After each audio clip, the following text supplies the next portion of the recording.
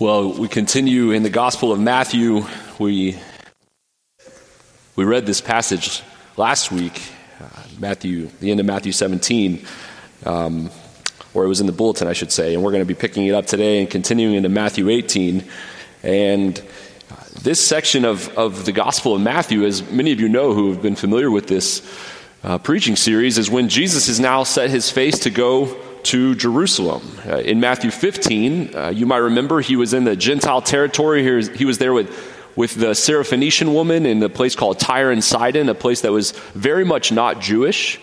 That would be a place very much where the covenant people of God did not live, did not dwell. And then he goes to Caesarea Philippi. This is another place where there is a predominantly Gentile presence. This is Matthew 16. Jesus is there, and in Caesarea Philippi is where Peter confesses for the first time that you are the Christ, the Son of the living God.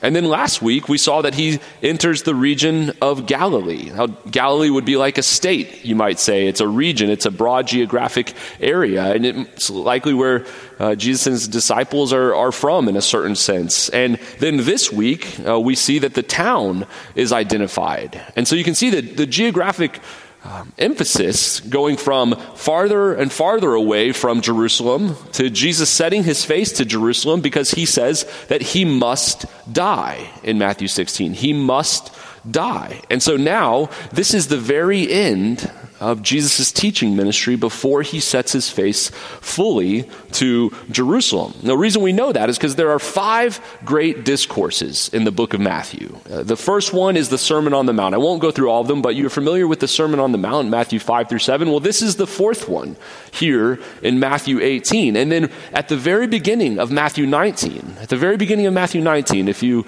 were to look at that, you'd see that he enters into Judea. Judea is where Jerusalem is. Now, the geography hopefully isn't boring you, but it does tell us that Jesus isn't just saying with his words that he is going to suffer and die in Jerusalem and then rise again. He's not just saying that with his words. He is making his way slowly but surely. He's walking from one region far away to a region a little bit closer. And now we see he's in the town of Capernaum in the place called Galilee, which is a Jewish area. And then at the end of this discourse, Matthew 18, he enters Judea. He is officially on his way to Jerusalem. Jerusalem is in Judea. Well, between 17, that is where the sermon on the transfiguration happens, the place that we are in today, the end of 17, and that thing I just mentioned in 19, where he's going to enter into Judea, is 18. The 4th major discourse. And Jesus on his mission has these questions or these conflicts come to him, which instead of enabling him to just go straight to Jerusalem, these questions or these conflicts interrupt his mission in a certain sense. And as a result, he gives teaching. So he's on his way, as I've said. Geographically, we see it. We see it through his words. But then there's an interruption. There's a conflict. And the conflict drives the discourse. And the conflict of our passage, to begin, is about tax evasion. It's tax season, so this is relevant. Not really, not for that reason. It's relevant because it's God's word, but it's about tax evasion, and it's about a power struggle. If you ever were wondering, is the Bible true? Are the New Testament letters true? Are the Gospels true? Hopefully this gives you a little encouragement. What do we know about the world? People are always in a power struggle, and there is always tax evasion. Well, that's been going on since Jesus was walking on the earth, and that's what results in him giving this teaching in Matthew 17, 24 through 27, and then the power struggle is what gives him the occasion to give this great 4th discourse. These conflicts, as they emerge, they keep revealing more and more of our triune God. On one hand, we see that Jesus has set his face to Jerusalem because he is revealing his plan of salvation. And on the other hand, these conflicts that cause for a miracle, that cause for a teaching, these conflicts as they emerge, they reveal more and more of our triune God. And the reason I say our triune God is because if you remember the sermon on the incarnation, it was explicitly triune. The Spirit was present. The Lord, referring to God the Father, was present. And of course, Jesus himself, the second person of the Trinity, was present. And then the temptation narrative, Father, Son, and Holy Spirit are present. The baptism, Father, Son, and Holy Spirit are present. And then, of course, at the end of Matthew 28, we see it spelled out perfectly clear. Baptize them in the name, that is the singular name, of God the Father, the Son, and the Holy Spirit. And so on one hand, the stories of the Gospels are revealing how Jesus saved his bride, his church. And at the same time, simultaneously, they are revealing to us who God is, God the Father, God the Son, and God the Holy Spirit. Well, the Holy Spirit is, of course, less prominent in Matthew because it's before Pentecost. Pentecost, Acts 2, the place where we see the Holy Spirit get poured out. We learn about the third person of the Trinity in a new and a profound way there at Pentecost. And so it's not a surprise that the emphasis in the gospel narratives at times, is on the Father and the Son.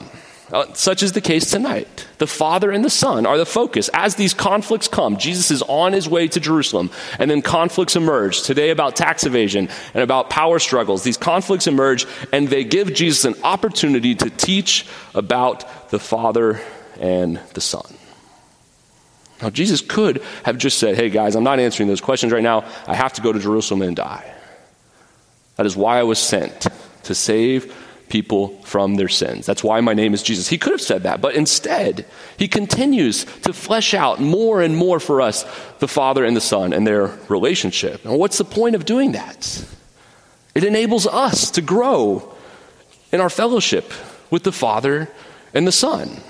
An entire book was written in the 17th century by a guy named John Owen on fellowship with the triune God, how we have communion with the Father, how we have communion with the Son, and how we have communion with the Holy Spirit. And it's a biblical idea as well. In 1 John 1:3, this letter that John wrote, it says, that which we have seen and heard we proclaim also to you, so that you too may have fellowship with us. And indeed, our fellowship is with the Father and with his Son, Jesus Christ. And so the focus of these passages, these verses tonight, is to show us how to have greater and greater fellowship with the Father and greater fellowship with the Son. Well, how do we do that? How do we grow in our fellowship with somebody, our knowledge of somebody, our relationship with somebody? And that's what Jesus' goal is for us tonight, is to grow in our fellowship with the Father and the Son. That's why this teaching exists. Well, we have to first learn who they are.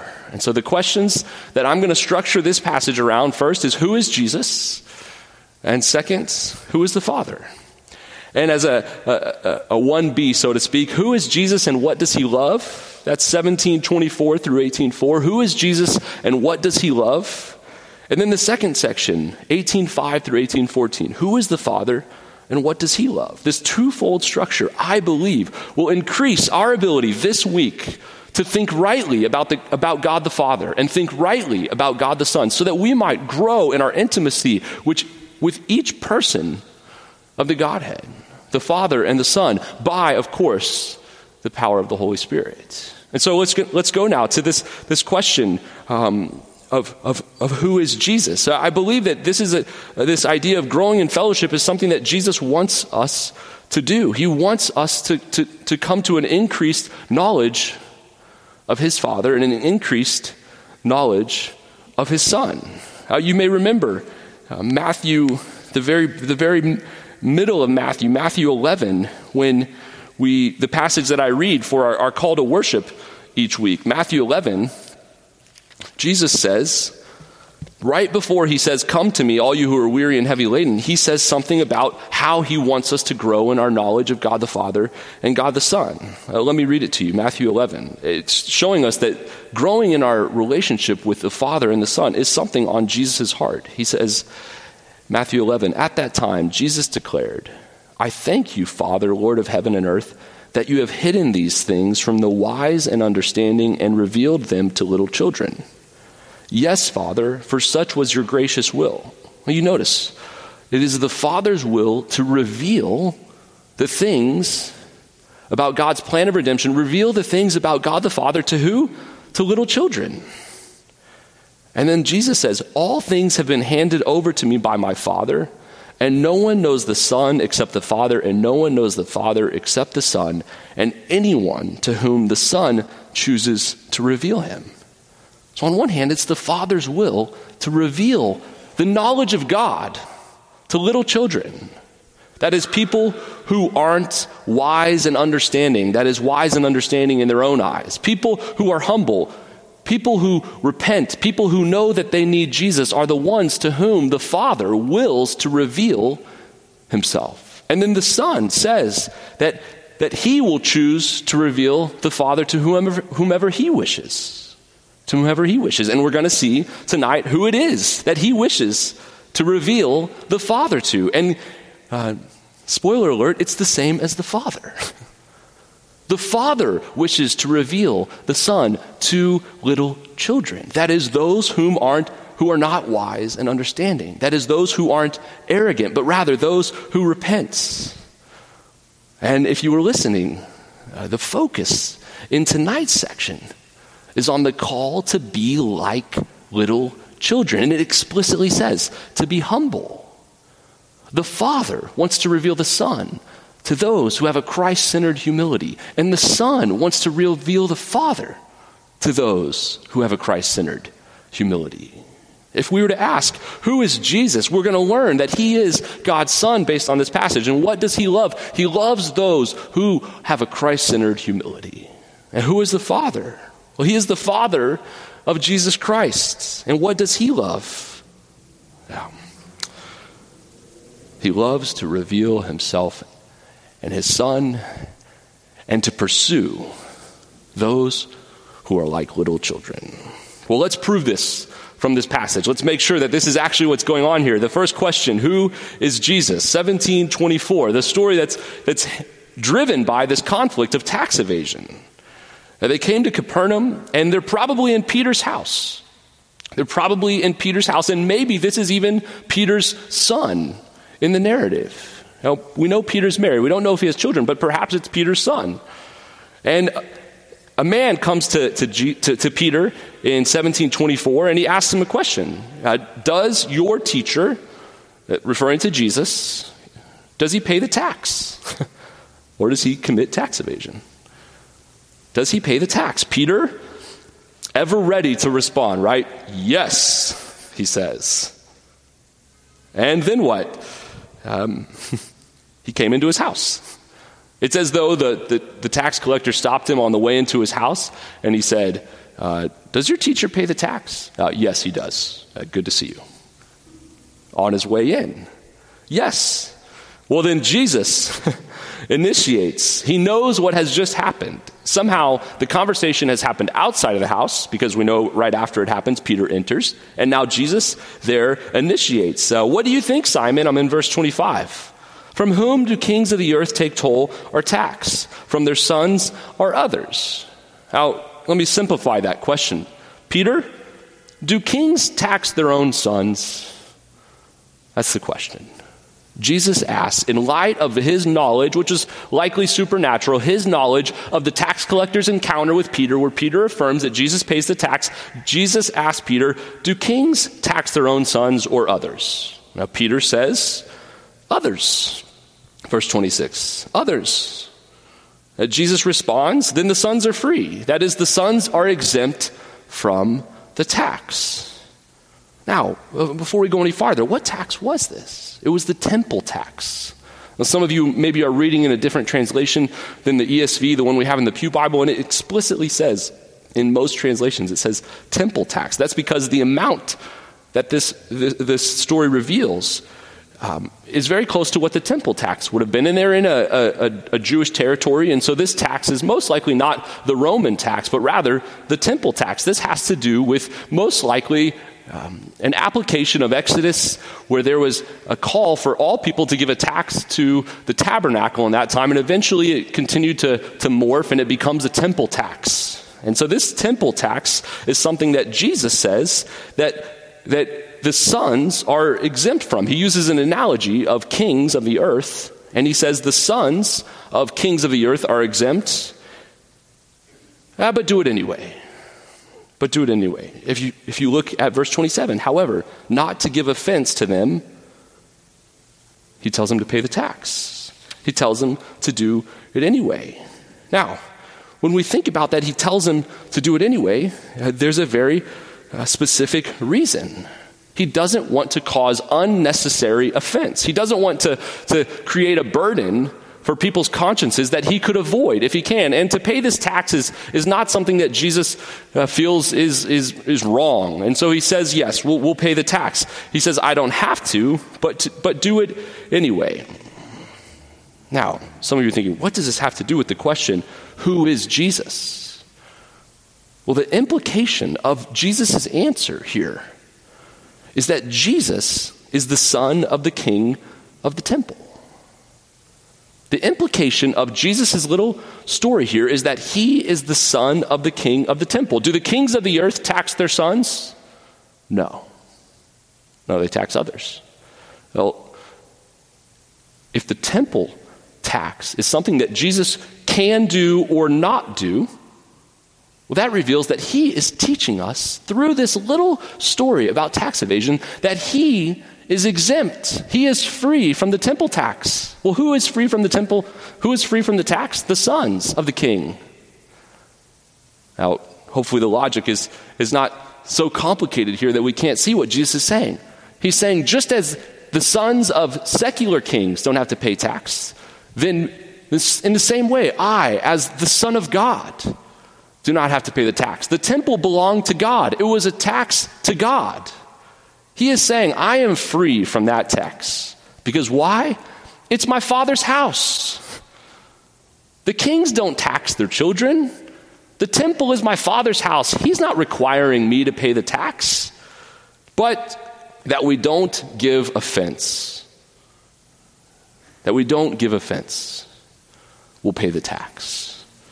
The implication from just this tiny little story about tax evasion that Jesus reveals for us is that he is the Son of God. Who is Jesus? He is the Son of God. Now, whenever we read this story, and I have to confess, I focus on the fish. I was once fishing with my dad. I really like to fish. And I got bored, and I set my fishing pole down. And all of a sudden, my fishing pole goes flying into the water. Well, that meant, of course, there was a fish. Caught my hook, and it took my pole in the water. I was so upset. I just caught one, but because I got lazy and impatient, I was probably 10. I set it down, and the pole went in the water. About 10 minutes later, somebody reels in a fish on the other side. And guess what they reeled in? It did not have a coin in its mouth. It had my fishing hook in its mouth. Another fish, the same fish, got caught by another fisherman, and he had my pole. So they reeled it in, and much to my great rejoicing, I got my fishing pole back. My dad asked, hey, is this our fish? We caught it first. Yeah, we gave the fish to them. Now, I've never seen a fish with a coin in its mouth. All right, I've seen a fishing pole get caught by a fish and then get caught by somebody else. But the point that I tell that story is because just like me, you start thinking about the fish and you get distracted. You start thinking, how on earth could Peter have caught a fish with a coin in its mouth? How did this work? How did Peter know which fish to catch? And the reality is we get distracted by this really fun little miracle that Jesus tells Peter to enact. We get distracted by this. We get distracted by the fishing story, and we lose sight of the focus of the narrative is actually on the deity of the Son. He is God's Son. It is his Father's house that they are to pay the temple to. The sons are free. He is the Son of the Father. Who is Jesus? He is God's Son. You might have thought, I didn't need you to prove all of that. But Matthew, in this chapter, he started it with Matthew 17:5, the transfiguration, where the Father says, "This is my Son, my beloved, with whom I am well pleased." And if we go back a little bit farther, Matthew 16, Peter confesses, "You are the Christ, the Son of the living God." If we go back to Matthew 3, the baptism, the Spirit descends like a dove, and then there is a voice that says, "This is my Son, with whom I am well pleased." I bring all of those references up to show us that the Creator is the Redeemer. God's Son, the Word, the one by whom the entire world was created, is also the one who has taken on flesh, God's Word, who has taken on flesh and is now the Redeemer. And Matthew situates this little story right after the Transfiguration to draw our attention to the fact that God's Son is who Jesus is. If we're wondering, is Jesus truly God? This is another little picture where when you think about Christ, you should be thinking about his magnificent power. You should be thinking about the fact that, as Hebrews says, he is the radiance of the glory of God and the exact imprint of his nature. Or Colossians tells us that he is the image of the invisible God. Or Philippians 2 tells us that he was in the form of God. Or John 1 tells us that in the beginning was the Word, and the Word was with God, and the Word was God. He was in the beginning with God. All things were made through him, and without him was not anything made that was made. Who is Jesus? This is the question that I believe Matthew is pressing on us in chapter 16 and chapter 17. And time again, he's answering it. He's God's Son. He answers it directly through the Father's voice at the Transfiguration. He answers it through Peter's confession, which was a result of the Father's will. And now he answers it by this obscure little story. He's making it explicitly clear to us that Jesus is God's Son.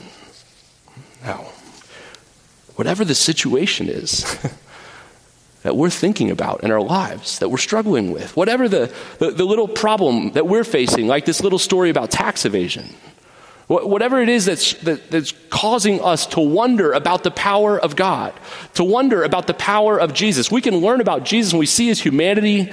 It comforts us, encourages us.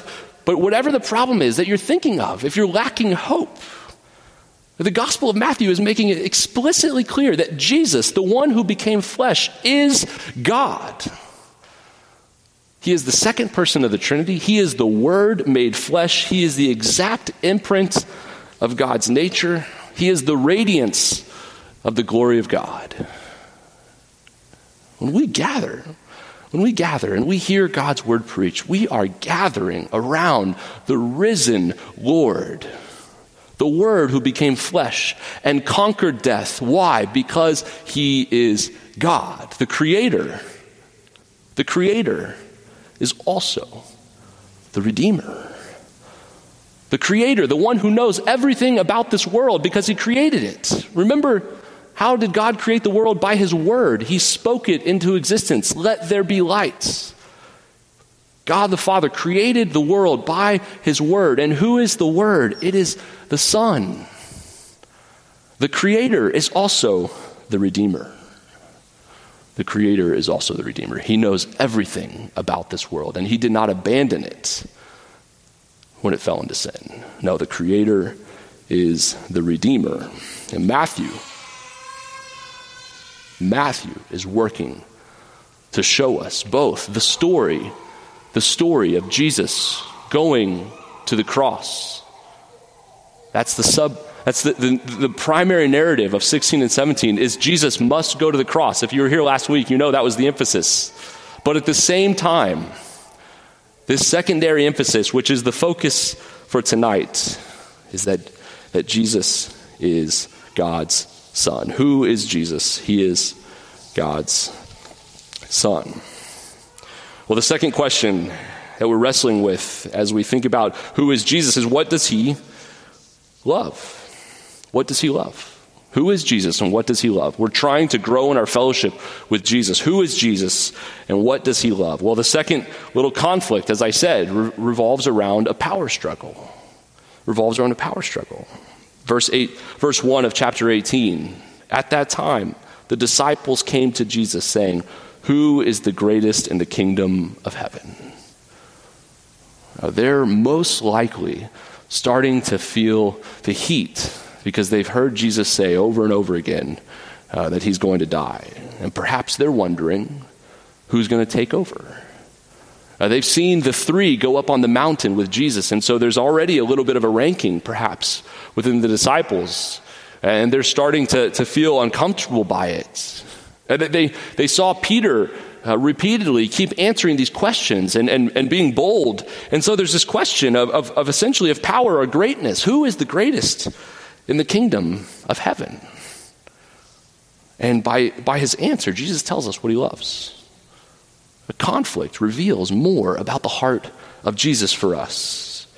Who is Jesus, and now what does he love? He perhaps picks up Peter's son, and we don't know. There's a child in that house, and he places them in their midst. So all the disciples are there, perhaps 12 of them, and Jesus takes this little child, perhaps this little girl or this little boy, and he puts them in their midst, and he says, "Truly I say to you, unless you turn..."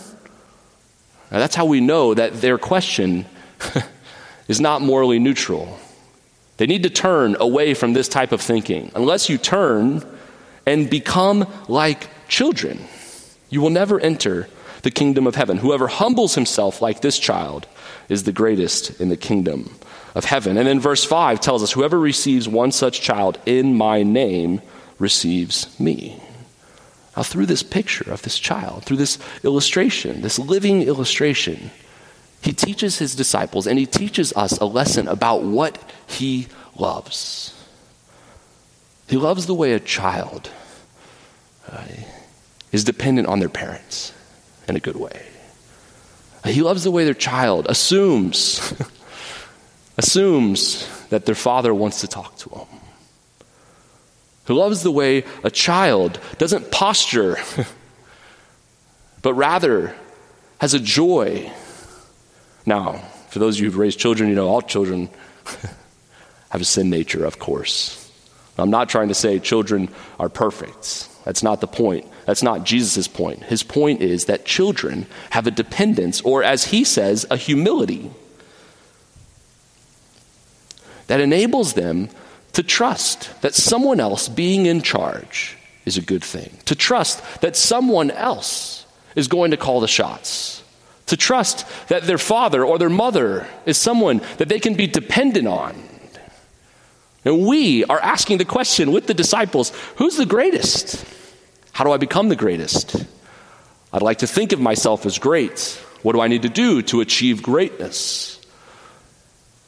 And Jesus' answer teaches us about what he loves. He loves Christ-centered humility. Why Christ-centered humility? He says, whoever receives one such child in my name, whoever receives one such child, that is a humble person, whoever receives a humble, Christ-centered person, receives me. Jesus is reshaping the questions that we think of naturally, like who's the greatest? And he's calling us to turn. And he's calling us not to just turn to work harder or to strive or to think, oh yeah, I need to in some way manufacture humility. No. We don't have to manufacture humility. We have to rightly think about who he is, God's Son. When we rightly think about who he is, which is what he's just taught us, that he is God's Son. When we rightly think about the transfiguration where his face was glowing and his clothes were glowing, his face was like the sun. We don't need to conjure up humility. If we just rightly think about his power, if we rightly think about Christ's profound power that he created the world, if we rightly think about that, then what does it do? It humbles us. It makes us think, man, I want to turn from my sin and turn towards this Savior who is both the Creator, that is God's Son, has existed forever with God, the second person in the Trinity, this all-powerful and this almighty one, equal in power and glory to the Father, this magnificent one. When I see him rightly, crucified and resurrected, when I see him rightly, what does it do? It humbles me. It humbles me. It causes me to turn from my sin and to turn to my knees, because I'm thinking rightly about my Creator, who is also my Redeemer. I'm willing to turn to him. Why? Because he's going to the cross for me. I'm I'm willing to turn to him and repent, that is, to be humble. Why? Because he is God's son, the all-powerful creator of the universe, the exact imprint of God the Father's nature, the one who is in the form of God, the one who is in the image of God, all the things that the scripture tells, the one who is with God forever. It humbles us. And so if you're thinking, man, I want to grow in humility, don't focus on humility. Don't focus on humility.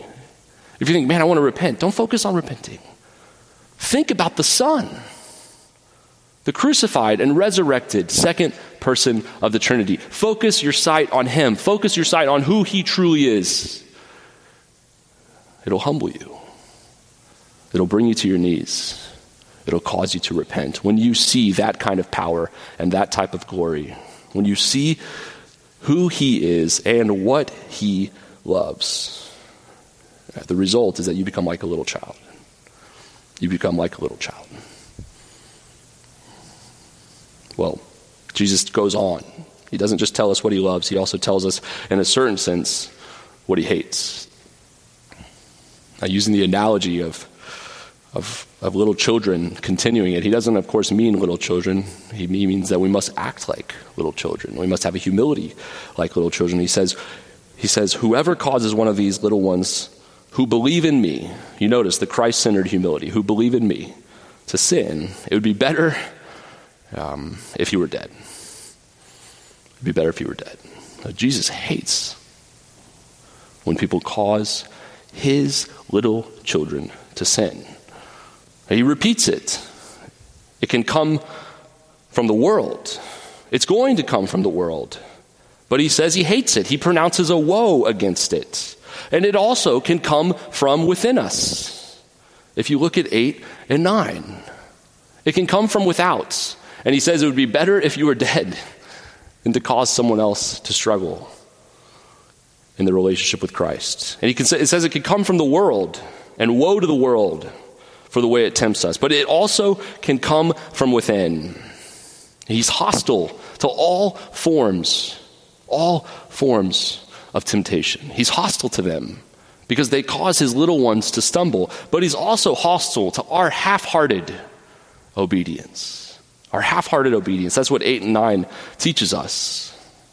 And this is an extremely challenging set of verses. Whatever it is that you are thinking of that's causing you to repeatedly sin in your life, to repeatedly stumble, Jesus has explicit commands for you. Remember, this is God's Son talking, the all-powerful creator of the universe and the Redeemer. But he is speaking to us here with a stern admonition. If there's something in your life repeatedly causing you to sin, Jesus says, cut it off and throw it away. If it's your hand or your foot, metaphorically speaking, cut it off and throw it away. It'd be better to enter the kingdom of heaven, to enter eternal life with one hand missing than to go to hell with both hands. Or if your eye causes you to sin, tear it out, throw it away. It'd be better to enter life that is true and lasting life and joy than to be thrown into the hell of fire. Jesus tells us what he loves. He loves humility. He loves Christ-centered humility, and he tells us what he hates. He hates people who are hostile to his little children, and he hates half-hearted obedience. And he's calling us not to a works righteousness. No, he's on his way to the cross. Remember, he's on his way to the cross. Why? To die for our sin. That's the point in the narrative we're at. He's not calling us to some works righteousness. He's calling us to full obedience. Now, whatever it is that you're thinking, man, I need to turn from that. I need to humble myself, and I need to fully repent of that sin. Jesus is calling you to do that right now, today.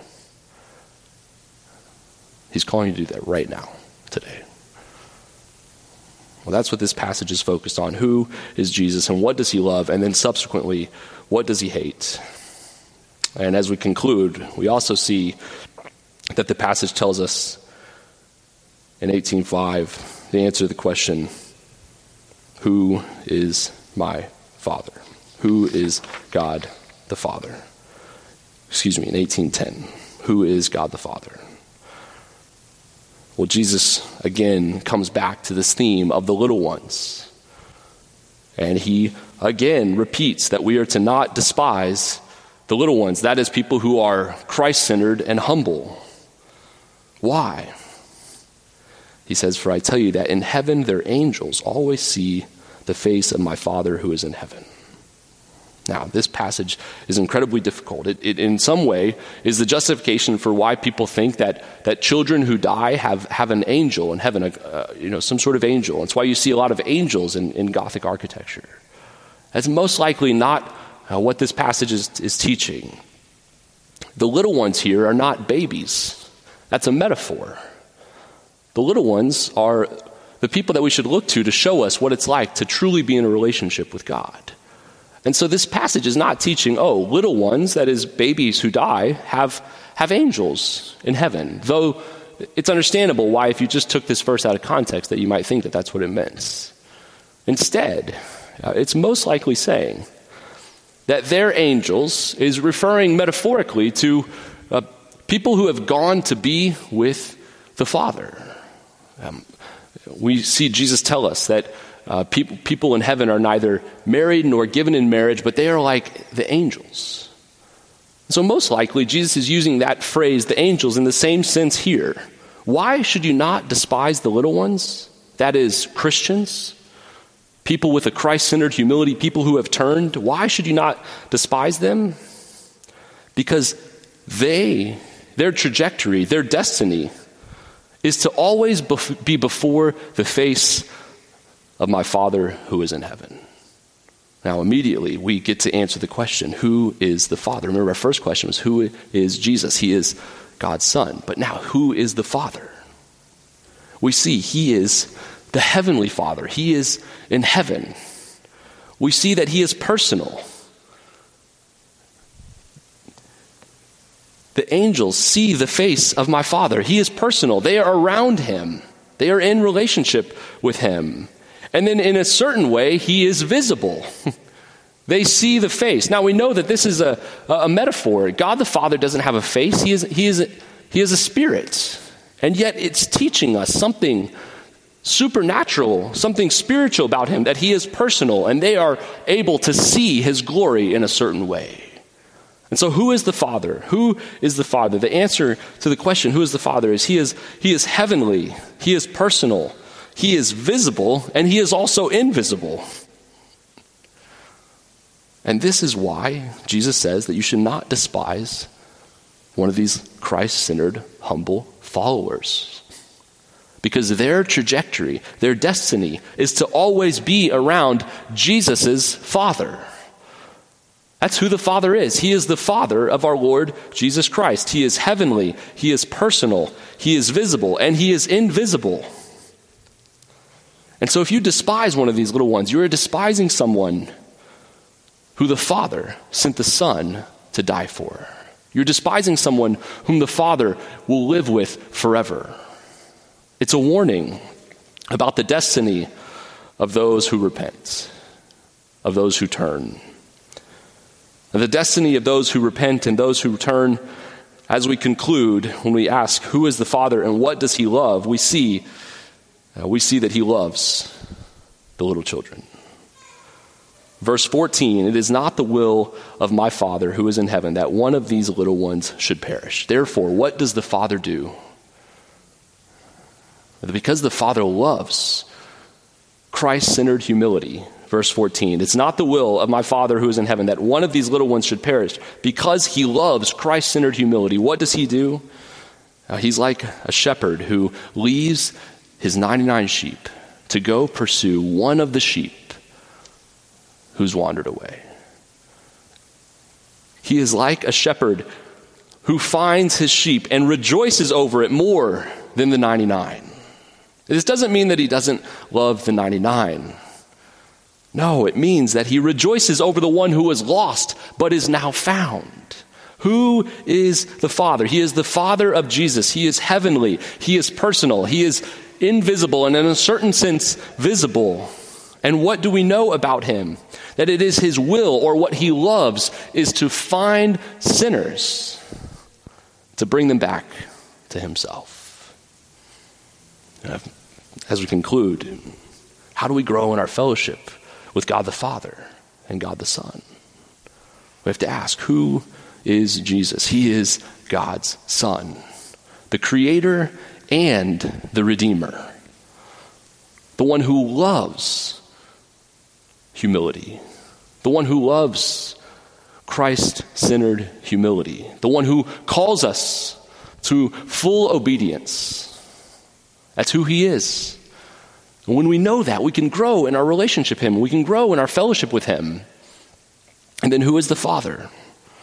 He is the Father of our Lord Jesus Christ. He is heavenly. He is personal. And we will be with him forever. And what does he love? He loves to save sinners. He loves to seek out the one who has gone astray. He loves to bring the little ones back to himself. He loves them so much. He loves them so much. He demonstrates that love that is so powerful and so clear that he would send his own Son, the second person of the Trinity, to be a demonstration of his love, to be a demonstration of his love. And so this week, as you think about the Father, and as you think about the Son, and as we know from the rest of Scriptures, and you think about the Holy Spirit, think about the Father who loves Christ-centered humility and loves to bring sinners into his presence forever. And think about the Son. Think about the Son, the all-powerful Creator and Redeemer, who, as we will learn, enters into Judea and goes to the cross, a demonstration of God's love.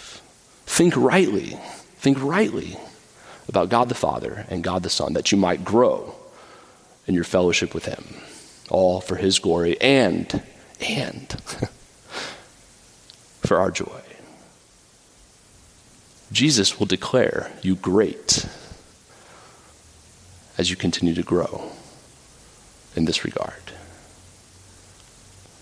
Jesus will declare you great as you grow in humility and Christ-centeredness.